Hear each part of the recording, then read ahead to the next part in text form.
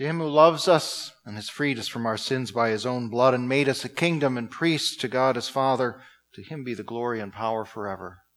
Amen. The Word of God guiding our meditation this evening is found in the Apostle Paul's letter to the Colossians, chapter 1, verses 13 to 20. The Father rescued us from the domain of darkness and transferred us into the kingdom of the Son he loves, in whom we have redemption, the forgiveness of sins. He is the image of the invisible God, the firstborn over all creation. For in him all things were created, in heaven and on earth, things seen and unseen, whether thrones or dominions or rulers or authorities. All things have been created through him and for him. He is before all things, and all things hold together in him. He is also the head of the body, the church. He is the beginning, the firstborn from the dead, so that in all things he might have the highest rank. For God was pleased to have all his fullness dwell in him, and through him to reconcile all things to himself, whether things on earth or in heaven, by making peace through the blood of his cross. This is the word of the Lord. Dear brothers and sisters in Christ, Jesus could have denied it, or at least deflected, when Pilate asked that question. Do I look like any kind of king of the Jews? I'd hardly be standing here before you like this if I were. Or, well, yes, it is true that some of my fellow Jews have seen me as a king. There was a whole crowd of them on Sunday, but I've never publicly made that claim for myself. It's flattering, but I can't really stop them from thinking or saying whatever they're going to think or say. What is for sure is that it would make no sense for me to encourage them, since it's obvious Caesar rules here and the Roman Empire isn't going away anytime soon. Those would have been safer answers. A different man might even have hoped that they would convince Pilate he wasn't any threat, so that he would treat him better or maybe even release him. But Christ knew that there was no escaping the cross that awaited him. And even more, he understood that this was no time to dodge or deflect. It was the time instead for full confession, not in pride or defiance, but to set the record straight. The man the Jewish leaders had brought to Pilate for execution, the man the governor would soon have so casually flogged, the man who would be turned over to be crucified despite a declaration of innocence, this man was not some simple Galilean who had run afoul of the authorities.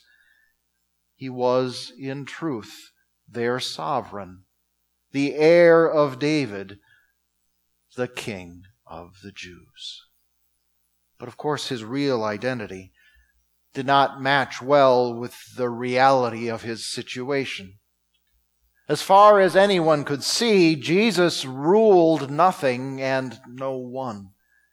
He had no throne, no army, no crown of gold, no loyal subjects, no palace.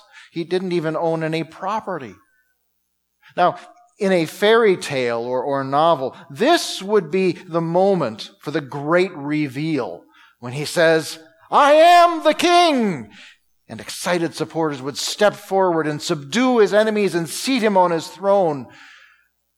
But this was his passion. And instead of glory, respect, or power, he received only indifference, abuse, and suffering.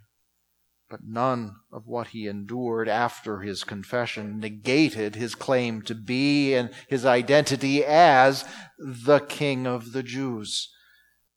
His power and authority were simply harder to see in his humble state. And even more difficult to see in Christ's passion was the kingship that we just read about in Colossians.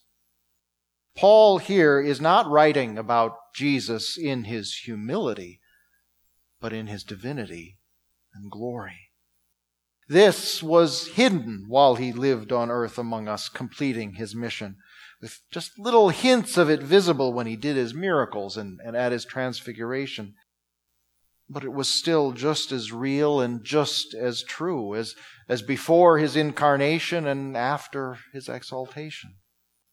And just as we might kind of wish that Christ had called upon his divine power and authority as the one who has in all things the highest rank and used it to teach a lesson to all those who would so arrogantly and evilly oppose him with lightning and smoke and thunder, well, we also sometimes wish that he would more readily and powerfully display his lordship over all the universe, to silence scoffers today, and to show the world that he is on our side. This is where faith comes in. Not just faith that believes Jesus is the beloved Son of God and King of creation, but faith that trusts his love and wisdom. Trusts that both his action and his apparent inaction in our world are all working together for our good. The unequivocal and unmistakable demonstration of his divine power and authority can wait until Judgment Day, because in the meantime, his ruling of the world is all for us. It is interesting that here in Colossians 1, Paul does not make the distinction that he makes elsewhere between Christ's work done in his humiliation and that done in his exaltation. He treats it all as one glorious and gracious purpose. And of course, it is. Yes, it was the humble, fleshly Jesus who shed his blood on the cross. But it was the Son of God in all his fullness, whose sacrifice counted to make peace between us sinners and the holy and righteous God. Yes, it was the Son of Man who suffered and died in our place for our sins, but he did and endured it all in order to bring us out of the domain of darkness and into his kingdom of light. We can have absolute confidence that Christ's suffering, death, and resurrection were sufficient and effective to secure our redemption and the forgiveness of our sins, because we know who he is, truly and eternally. The Lamb of God who sacrifices himself to take away the sins of the world, which includes you and me.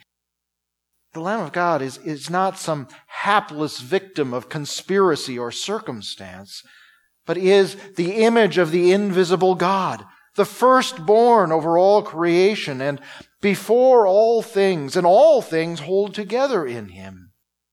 Such a Savior succeeds.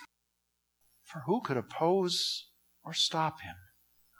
Through Christ our King, the beginning, the firstborn from the dead, we who were God's enemies have been reconciled to the Creator we rebelled against. And bringing us into his kingdom was never intended to be a one-time get 'em over the border and be done with it mission. Having made us his people, his body, the church, Jesus continues to rule not just over us, but to rule over all the world for us. Paul expresses this joyfully in Ephesians 1. God raised Christ from the dead and seated him at his right hand in the heavenly places, far above all rule, authority, power, and dominion, and above every name that is given, not only in this age, but also in the one to come. God placed all things under his feet and made him head over everything for the church. The church is his body, the fullness of him who fills everything in every way. This joyous reality that we are ruled by Christ, who also rules the world for us, gives each of us a new and special identity as his people, but it also moves each of us to embrace that rule in our lives. We do not just have Jesus as our Lord and King. We want and love him as our Lord and King. The one who brought us peace with God through the blood of his cross is the one that we want to have the highest rank in our hearts and minds every day and in every way. So we gladly and eagerly submit to his authority, because we know that whatever God's will for us is what is best for us. And we let his word guide our words and our walking, our deeds and our thinking, our choices and our feeling. We willingly set aside the desires of our flesh for the will of the Lord who loves us so much. And we seek to please him in all that we think and do and say, because that is what thankful subjects of the great King of light and love do. And because that is the example he himself set for us. As in submitting to his heavenly Father's will, he submitted to the corrupted authority of his Jewish enemies, submitted to the misrule and bad judgment of Pilate, and submitted to the torment and disgrace of crucifixion, even to death. Such a Savior we will happily submit to in all things. How could we not? We do this because we know who he is and we know who we are, despite what the world might think it sees and knows. When we perceive our Lord in his passion, he might not look like a king. But even at the lowest point of his suffering, that's what he was.